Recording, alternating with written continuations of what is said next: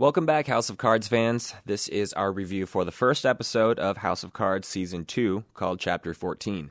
Apologies for some of the coughing I do in this podcast. I was fighting off a cold. Anyway, Tyler and I are happy to be back with each other and you guys for this House of Cards podcast. Don't forget, you can find us on Facebook and iTunes. All right, let's jump in.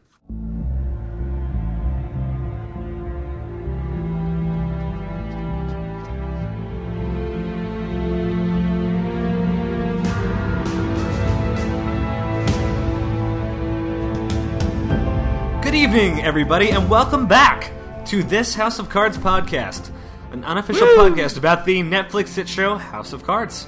I'm your host, Tyler Moss, here with my co-host, Chris Husted. Welcome back, everyone. Welcome back, Tyler. How's it going, man?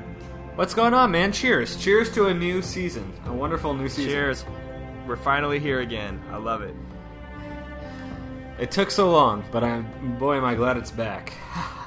What are you drinking this evening?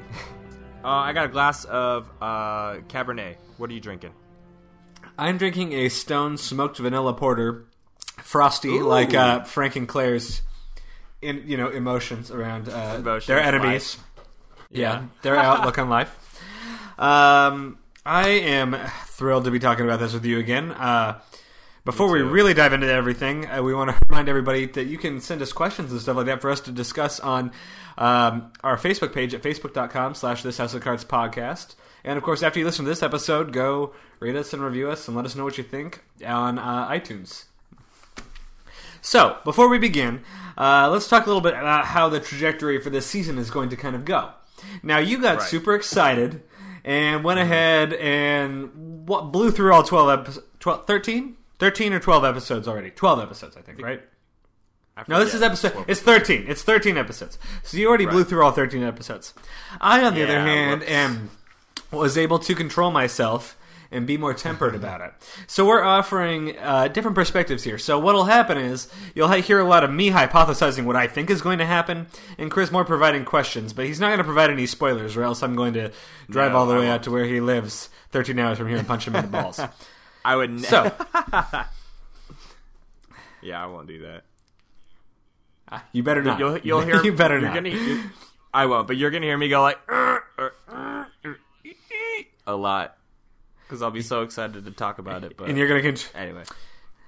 And you're gonna control yourself till we get there, but it'll be fun. I can't wait, and I'm excited to go ahead and dive into it right now. All right. So before we even begin, I want to talk about. There's almost a message in the episode title itself. All these episode titles. We start at chapter 14, obviously. We'll remember that the first 13 episodes were chapters 1 through 13. Significance here, obviously, is we're continuing.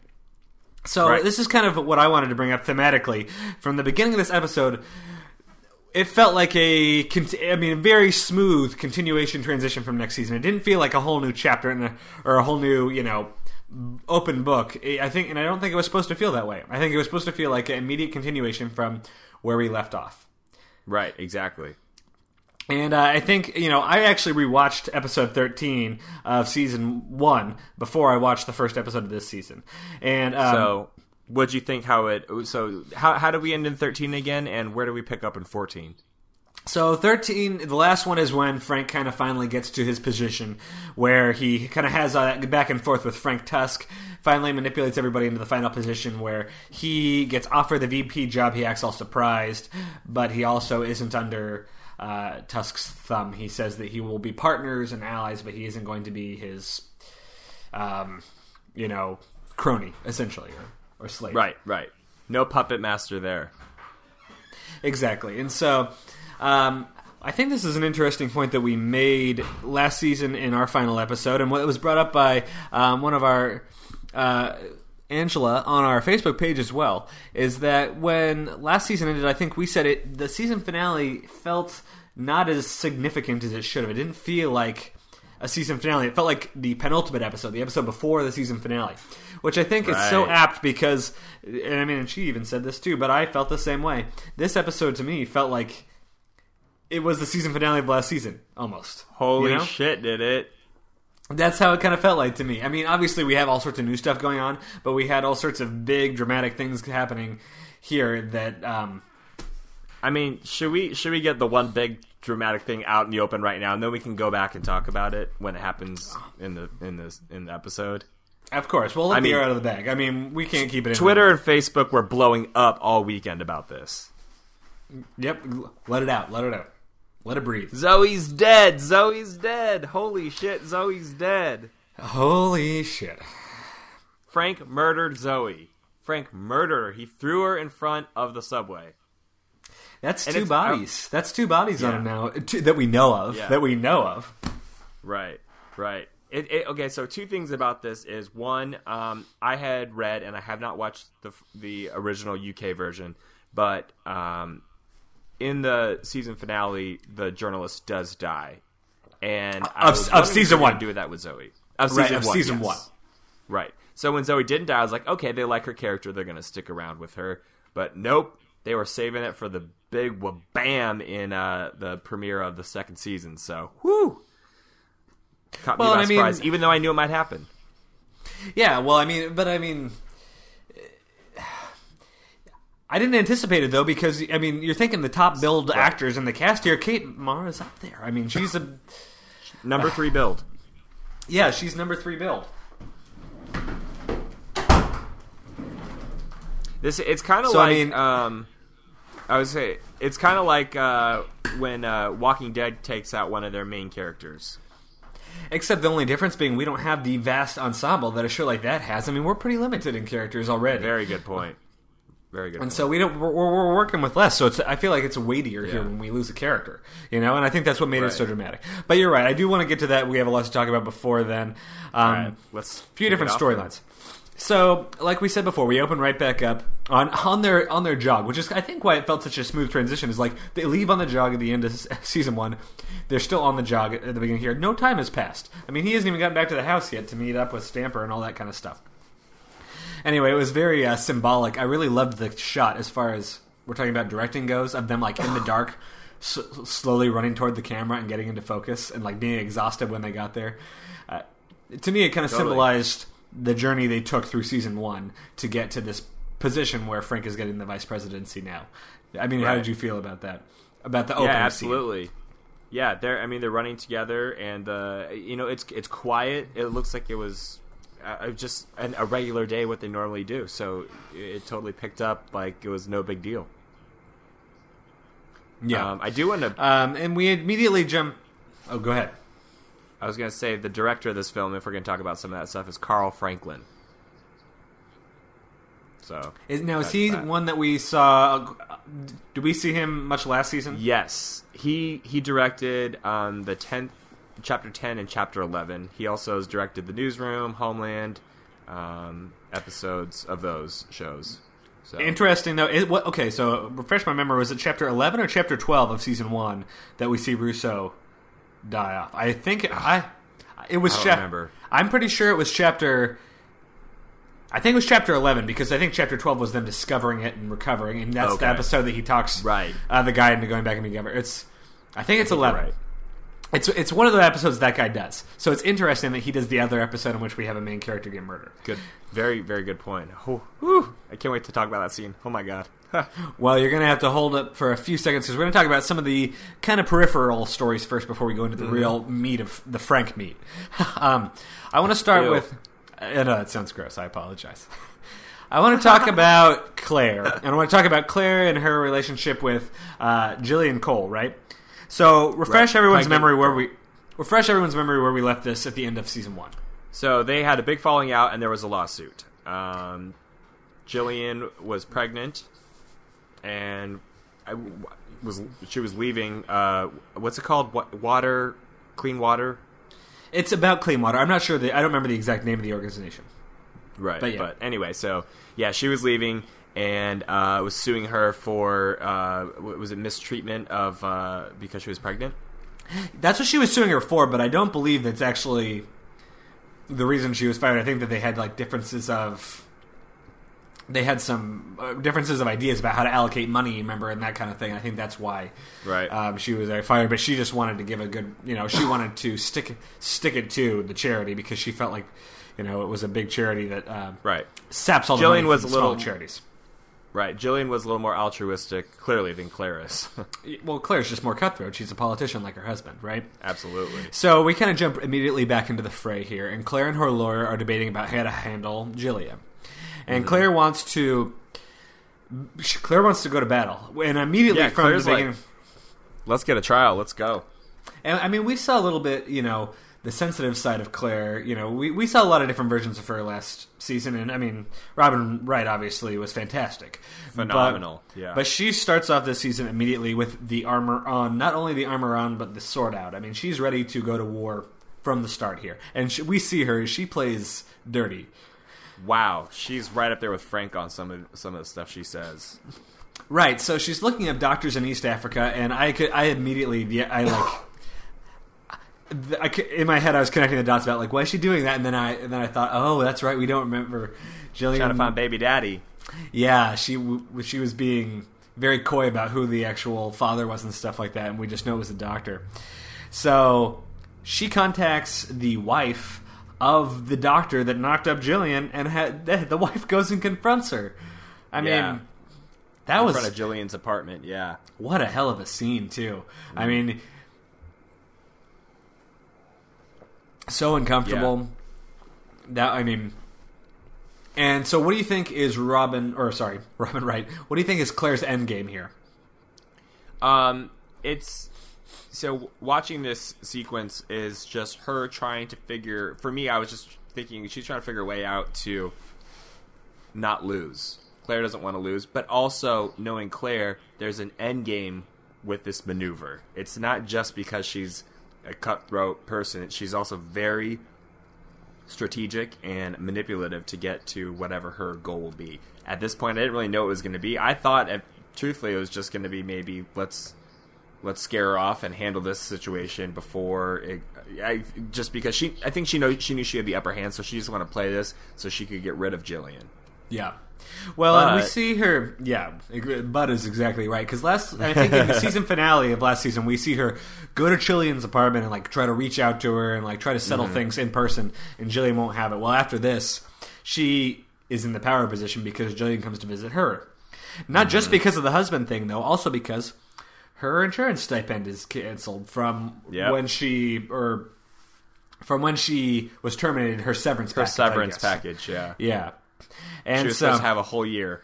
And Claire forged her signature to cancel the insurance, of course. Yeah, that's messed up. I mean, that's really just... Okay, well, I mean, Claire tops it off with this line. I wrote it down too. I'm willing to let your child wither and die inside of you if that's what's required. Am I really the enemy you want to make? Wow. That was the perhaps most cold-hearted. That may be more cold-hearted than any line Frank has said all last season. That straight up... Excuse me. Sorry, everyone who's listening. I'm kind of fighting a cold here. But that is exactly from me seeing the whole season. That is setting the stage for Claire coming in full force this season. Robin Wright has a lot more time on screen as Claire, and it is phenomenal, and this is just kicking it off of how she's going to be. Well, and frankly, I think we both felt this way a little bit about this storyline last season, that it was a little bit slow and boring. We weren't quite sure what the Clean Water Initiative's goals were, what the whole point of it was, and I mean, we're still not entirely sure, although we know that they have some shady stuff going on with Remy's company. But we do know that all of a sudden it's one of the storylines you want to be paying attention to because Claire has made it intense, which is awesome. Right. Of course, so the only other kind of part of that storyline I want to talk about is Claire is going back to have her conversations with the in vitro fertilization doctor. Right. Over the course of this episode. And at the beginning, she's into it, and she's going to do the tests. And at one point, it's almost like she's going to tell Frank and ask him about it. They're in bed that one evening. And then you can tell she decides not to. I mean, you get the feeling that she does. But at the end, she goes back in and says she's not going to do it anymore. What did you... Yeah, I was curious about that too, because that's the one where she's in the car, right? And she takes the phone call, and they're calling to confirm the appointment with her, and she just cancels it altogether. Right. Yeah. Exactly. Yeah. So I was kind of confused about that because that had been sort of a plot line that we were, I think, also kind of not the happiest with. Like, the older woman wants a baby because she never had one. But once it happened, I was hoping that was them just kind of addressing that storyline and then killing it. No pun intended there about babies, but like that's over. Like, it's definitely finally off the table. Yeah, I agree. I think I didn't know what the pivotal moment that made her decide this was. I wasn't really. That was a little unclear to me. Well, let's see. She had the conversation with Jillian before, right. or no. So she had the conversation with the in vitro doctor before she says that shit to Jillian. But also, it's before. Remember that scene with Claire where she finds out Zoe died on the TV, and she doesn't even, her expression doesn't even change even a little bit. She just walks over to the turns the TV. Does she turn the TV off or leave it on? I don't remember. But she walks over to the mirror and just starts brushing her hair, totally impassive. And I think that was the point where it was like, she was like totally stone cold, armor on. I'm not going to have any of that emotional shit anymore. We're good without it. Yeah. We're a power couple. And so that's when she said she didn't need, like, I think you're right. I think it was symbolic of her, like, shedding that emotional side we saw from last season. And it's like, exactly. Now she's going to be pure badass. Right. So I'm excited to see how that storyline kind of continues to develop too. Before we go into Frank, one more thing I want to talk about is the Stamper Rachel thing we have going on. A few kind of awkward scenes here. Of course, he's trying to get Rachel out of the way so that way Zoe, Lucas, and Janine don't get a hold of her to interview her because they know that she was in the car with Russo when he got pulled over, and Francis right saved him all that stuff. Oh, Rachel. Right. So Stamper pulls her from her job at the restaurant, wants her to move back to Baltimore where she's like originally from. She ends up working at this call center and kind of a scene where she almost calls her mom at the call center and then hangs up on her. And it seems like that's maybe something she's done a lot of times because, the mother immediately knows it's her when there's no speaking in the line. And Stamper goes back to Rachel's and they kind of, they get in a kind of a fight at one point, but then... Oh, no, sorry. Is the phone... I've watched the first 2 episodes, so the phone thing may be from the next episode. Anyway, I'm jumping ahead, I think. But that doesn't give much away. But the point being that she gets moved back to Baltimore and they have a weird thing where Stamper tells Rachel, "I'm the only one that can protect you." The relationship between Stamper and Rachel is very bizarre to me, and I'm not sure if it's where it's gonna go. Well, here's the question: is it father-daughter or is it sexual? Is what I want you to. I want to know what you think. At this point of watching the season, I definitely was on board with the father-daughter. Yeah. Oh, well. At this point, well, I'm gonna. Like you said, it's a complicated one, and there's shades to it. But for the most part, he is her caretaker in a way. He looks out for her. He protects her. Well, and he treats her like he treats her like a child. Yes, exactly. And she is at least starting to show she's grown up. She's really adapting to her new scenes, or trying to, in the circumstances she's been thrown into. Unfortunately, well, and it seems like she was doing a pretty good job at the restaurant. Right. So I know Zoe's on the trail. Well, Zoe's always on the trail. Excuse me. So anyway. So let's follow Frank from the beginning now, because there's a lot of stuff to talk about. Everything else that happens in this episode relates in one form or another to Frank. So it's Frank's birthday when all this happens, which is, I think, an interesting detail to remember. That we know what his birthday present is that he gives himself, really. But they're back at the window, but he's not allowed to smoke anymore. He starts smoking e-cigarettes, which I think is kind of a cigarette. Yeah, that was funny. I like that. Well, and I think it's so funny to see these little insights into the relationship between Claire and Frank, because in some ways they're such a cold couple. And I was going to ask you this: have we ever seen Frank and Claire have sex? We've seen Claire and the photographer guy have sex, and we've seen Frank have sex with Zoe. Yeah, I don't think we have. We've seen them kiss, but I don't think we've ever seen them have sex. You're right. And I think that's intentional, whether or not they... I mean, maybe they do, but I think that there's a reason they don't show us that, and it's because that's not what their relationship is about. It's a team. Right. It's a partnership. But I think it's still kind of funny when you have these moments of, like, tenderness, where, like, she keeps his cigarettes away from him. But at the same time, she makes the comment that we can't have a VP who smokes, so it's also all about the political image at the state. Absolutely, yeah. So there's layers to it. There's even layers to their, husband and wife personal relations. Yeah. Their dynamic is so bizarre, but also so intriguing. It is really intriguing. And that was obviously one of the major things we talked about first season, and I'm sure something that will keep coming up this season. Right. So... I have a question for you. So, with the relationship and what you've seen in this episode so far, we saw them go through that... Remember when she threw the bill last season? Uh-huh. When she got the Democrats to not vote for it or not support it? Yeah. And that was when Russo lost the bill, and that was the downward spiral that happened.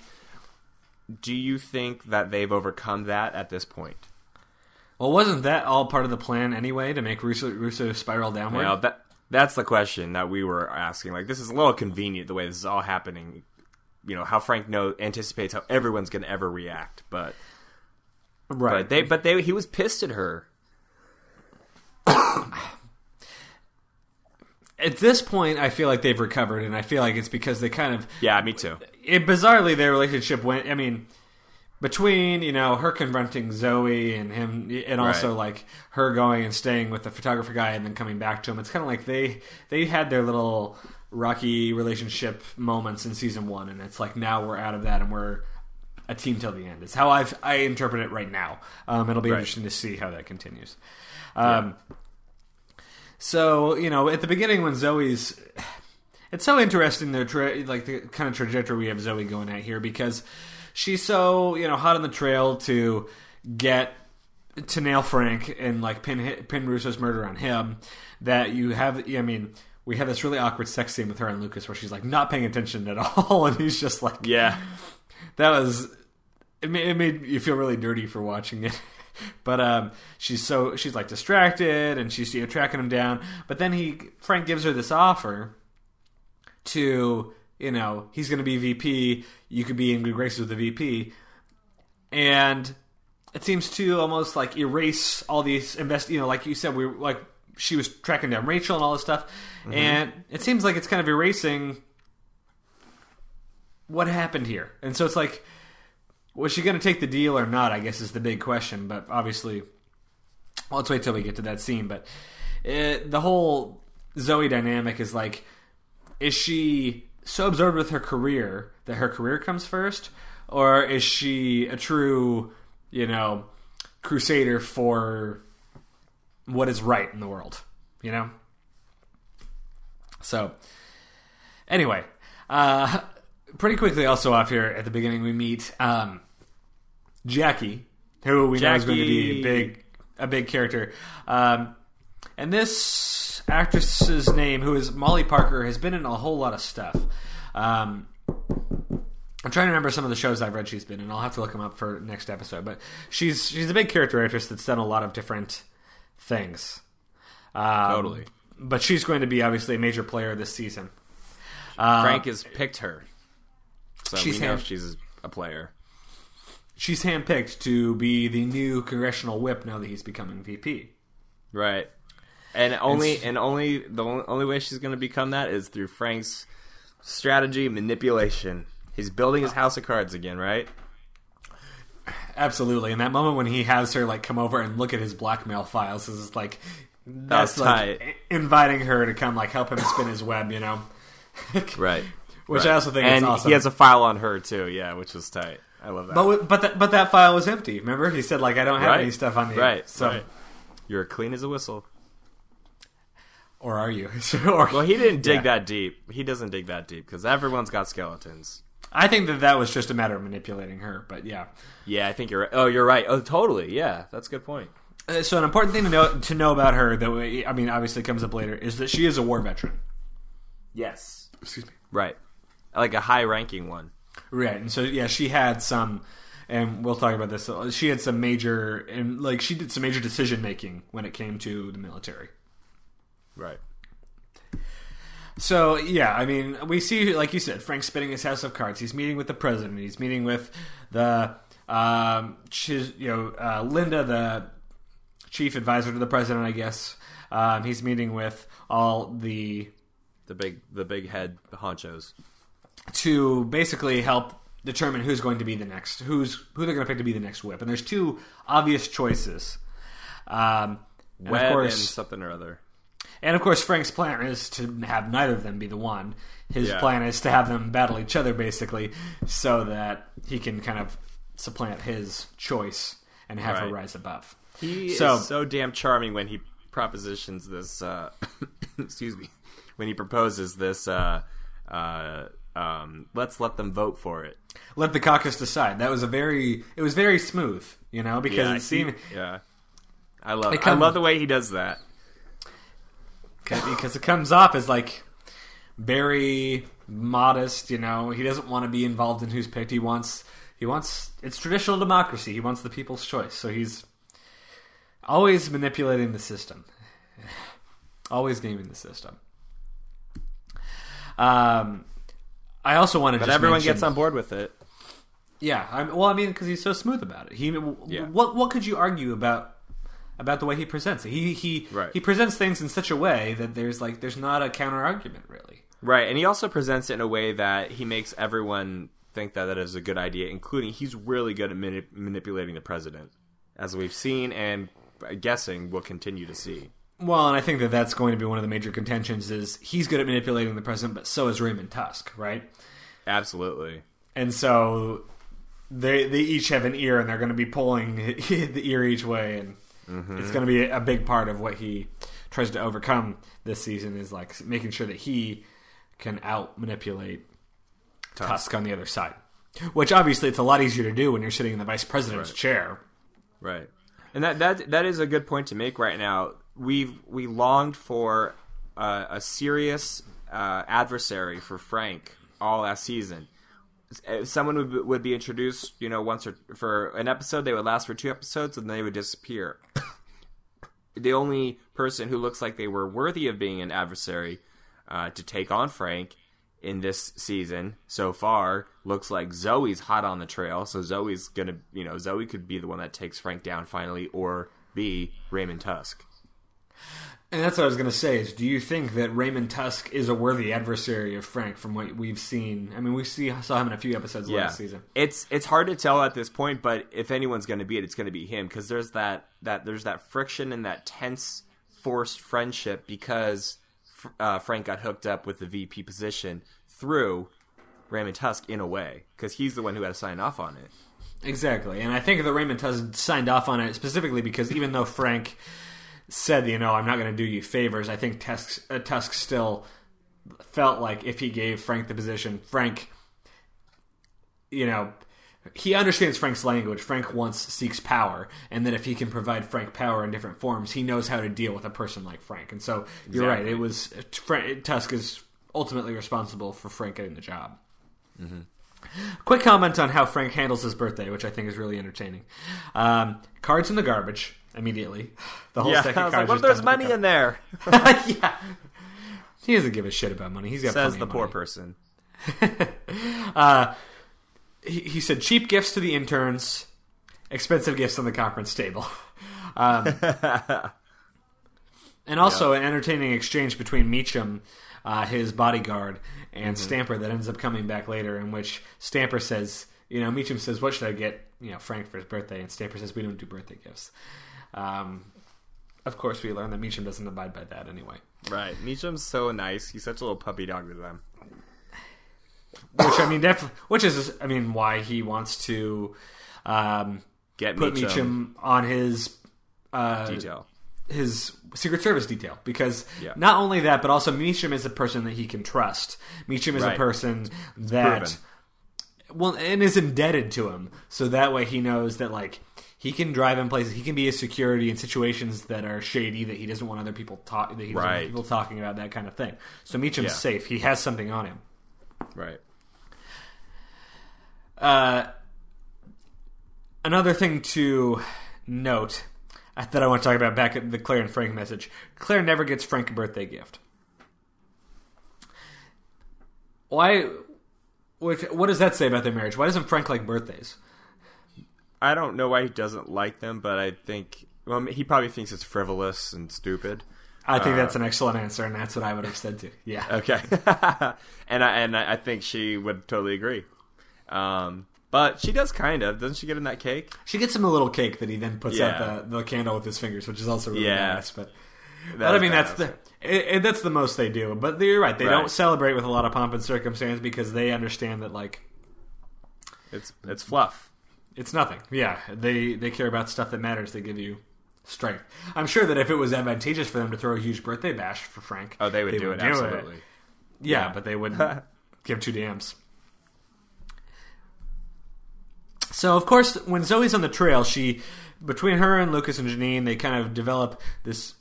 They get this information from some contact at Lucas's at the police department that Russo was sitting in the passenger seat when he got pulled over. So Rachel was driving his car, I believe, if we're remembering back correctly. That would mean Rachel was driving his car when they got pulled over, right? I thought he was driving. No, he was driving, and she was the passenger. Because he was going to get the DUI. Oh, no, sorry. What am I thinking? No, it's when he died, he was in the passenger seat. Oh, yeah, Frank was driving. Right, so that's why they're like, oh, well, why was he in the passenger seat and not in the driver's seat? Well, which, of course, isn't, I mean, assuming, because the theory, of course, is that he committed suicide.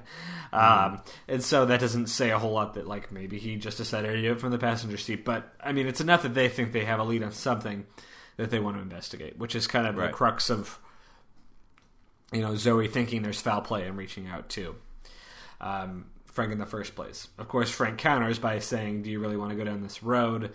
He, tried to get out of the car or something like that. He was halfway out the car. Are we talking about when Frank's talking to Zoe in the subway station? No, this is when they're text messaging, I think, first, before they actually get to the subway station. Oh, yeah. Whew, I got stuff to say about that, because I've lived in D.C., and I have been to the stations, or the underground stations, where they have those roped-off areas, and now I will be scared to death of them.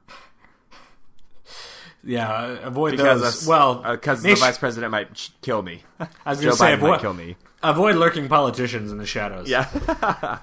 But before we talk about the subway, which is obviously kind of the climax of this episode, I want to talk about a scene that I loved more than that.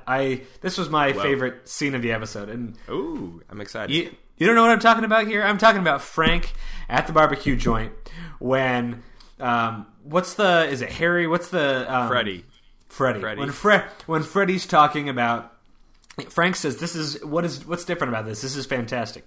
And Freddie says, I have a guy who's illegally selling me slow-bled pigs. And Frank's kind of like, I don't know anything about that. So Freddie tells him that it's basically pigs that are killed and slaughtered super slowly, where they're like skinned alive, basically, and they're like screaming. These pigs scream during it, and like Freddie is so intense telling the story. I'm like, when he smacks the table on this story, Frank like jumps back startled.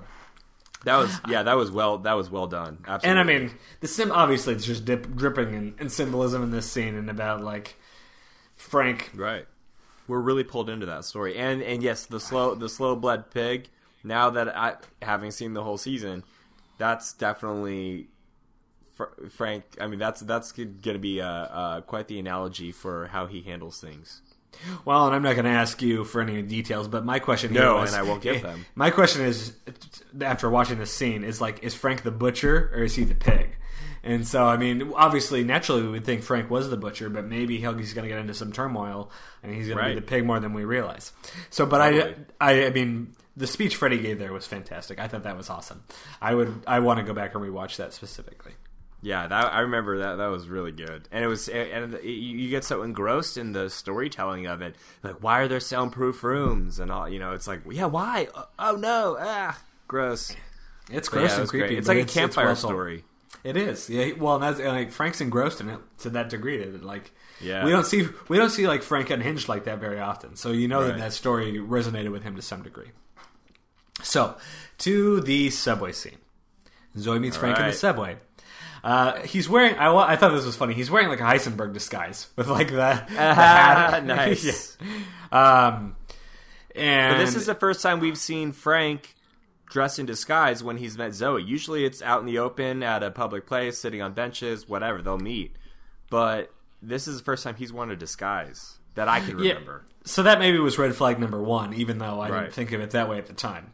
Right, and it's already tense when you're meeting in a subway area because we all know that people die, and that's been in other movies. It's not really a trope, maybe, but it causes for a tense scene.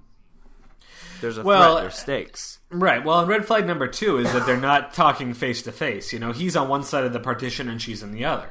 And so, maybe he's just trying to be more cautious because of, now that he's vice president or about to be confirmed as vice president, he kind of wants to keep a lower profile.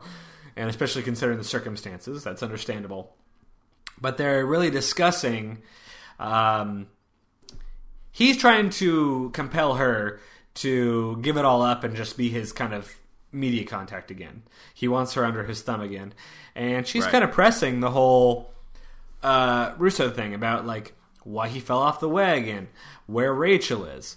Who was he with that night? Exactly. So she keeps asking questions. And she eventually kind of said, I think that she eventually goes too far when she says the line, I just want to know that I wasn't part of someone else's murder. Right. And that's when, even the fact that she was considering that was when Frank decided it was too far. But this is a question I was going to ask you, I guess, this is something I'm debating in my own head. Was this premeditated? Was he planning to do this the entire time, or did it depend how their conversation went? That is a really good question. And I think part of me says it was premeditated, hence the disguise. But also the disguise could be the fact that he's VP now. So he's not just some Congress. Well, he's not. He was never just some congressman. He was up there in the ranks. But he's not. He was in disguise, so that makes me pause a little bit. But also, he did make her delete all his texts and all his contact before this happened. That's true. Remember when she did that? So, there's no trace of their relationship outside of what she's told Lucas and Janine. So part of it could have been, seems like it was premeditated, but the other part of me, when they're having this conversation, it seems so spur of the moment. I felt him rolling his eyes at her when he saw her, or when she said, I don't want to be a part of someone's murder or whatever. Him realizing that she really is never going to let this die. So he's like, ugh, fine, and just kills her, pushes her. So it's hard to tell. It's really hard to tell. What do you think? I felt as if... and I agree with you. I think that maybe he was trying to see how... Because, he's always a person looking to put somebody, in a position that he can manipulate them. So if he could get her back into that position for him, that would have been advantageous. So I think that, to some degree, part of me says that, he wanted to see how the conversation went. Right. And he was playing it on the fly. But clearly he knew that was a possibility the whole time. Otherwise, he hit himself perfectly from the cameras. He was behind the partition. He was wearing the disguise and everything. So I think that clearly he went into the situation realizing that was a very real possibility. Right. I think you're right. He's always open to the possibility. You're right. Yeah. And so, man. But when that happened... Oh, go ahead. Yeah, what? I was just saying, but when that happened, even after everything, even though all the signs were there, it still, like I said at the beginning, was a shock. I did not see that coming. Yeah, I agree. And I like I said, I had read that happens in the other version at the end of the season 1, and I was like, well, it's not going to happen. It won't happen here. And then when it happens, and we see it. Let's talk about that. We actually see it. We see her hit the front of the metro and bounce underneath the tracks, and that was so graphic. And then we see it also in slow motion. Oh, no, we don't. Coming up? Never mind. Sorry. Anyway, the fact that we see it happen, because even as she was getting sucked under the tracks, I was like, maybe she'll still make it. Maybe she's still alive. And that is the first mother effing time I think I've ever rooted for Zoe, who for us in season 1 was quite a problematic character. She was, but I think that we kind of finally were giving her at the end. We're into her kind of I'll tell you, revival. So that was kind of, right. Go figure. Right when she's kind of finally kind of becoming a force, she gets killed. But that's why she was killed. Right. I will say after that happened and she's for sure dead, I was really rooting for Janine to step up because I've always liked Janine. I think she's pretty badass. Well, yeah. So Janine is fleeing, and like immediately after, Janine's fleeing to her mother's house in Ithaca, New York.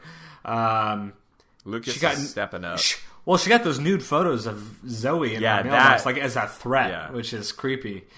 And of course, Lucas wants to continue pursuing it.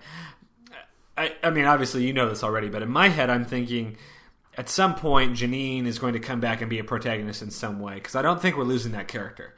That's what I'm thinking too.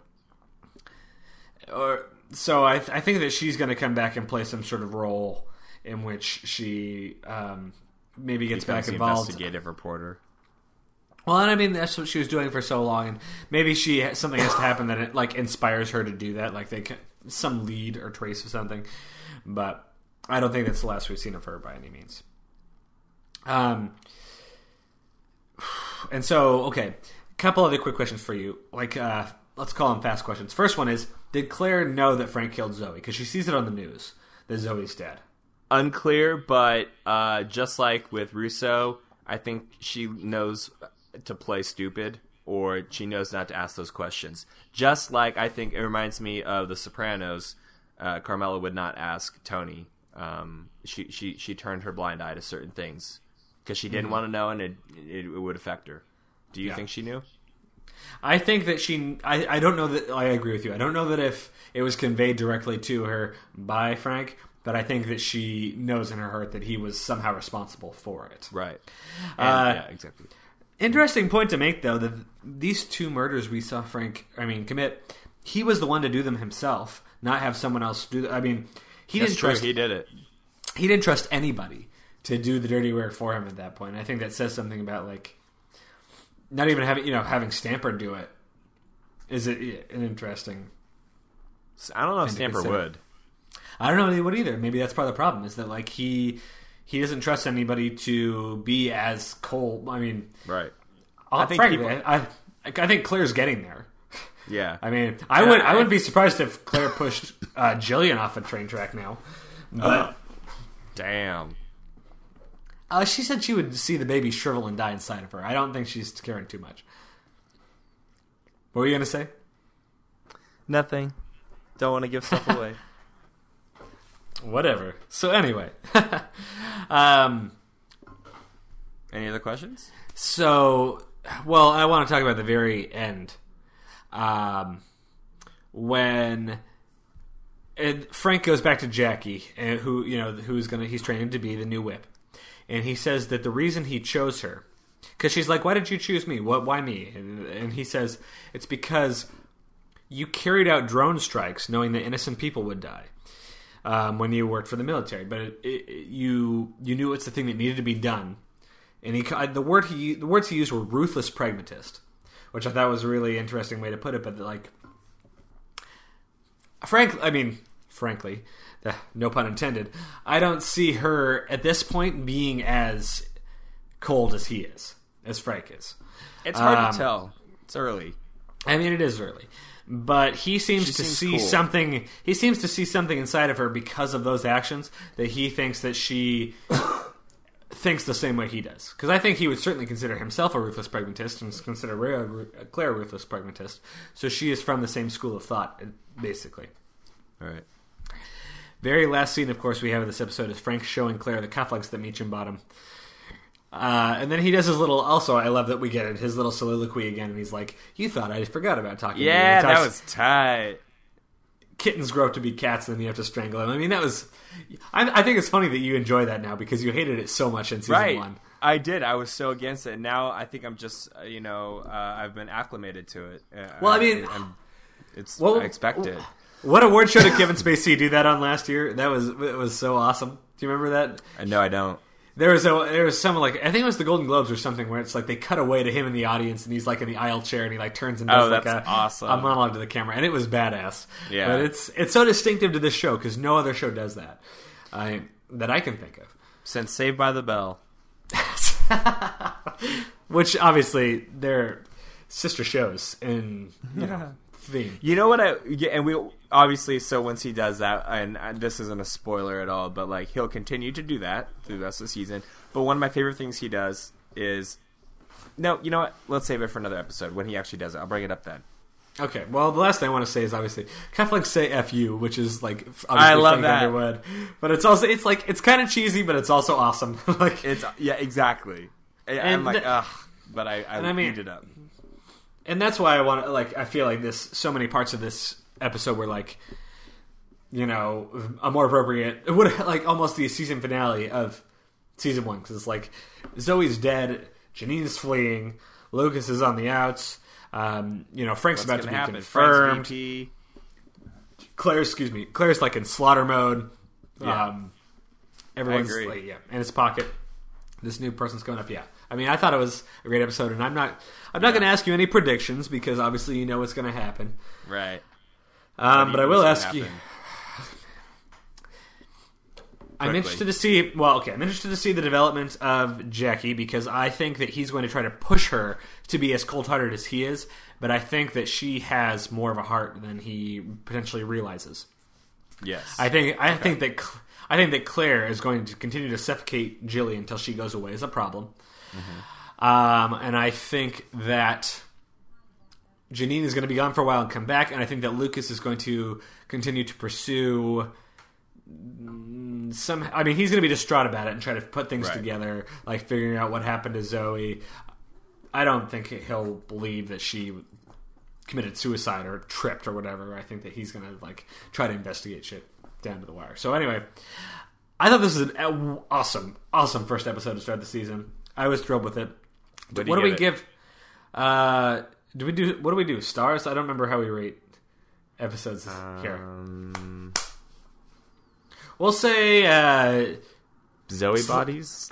Oh no, slow bled pigs. There you go. I'm going to go ahead and give us a 4.5 out of 5 slow bled pigs. Whoa! I thought it was awesome, man. I am into it. This show is usually the back. one that gives it. Wow. I loved it. I thought it was an awesome episode. What do you give it?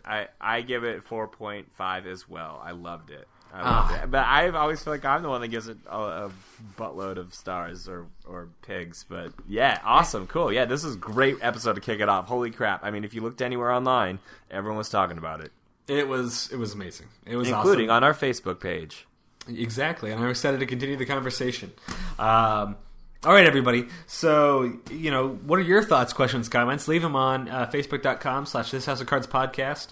And once again, please rate us, review us on iTunes. Let's keep this going so we can get a bigger audience going and we can make the conversation even more widespread than it is because this is an awesome show and it deserves it.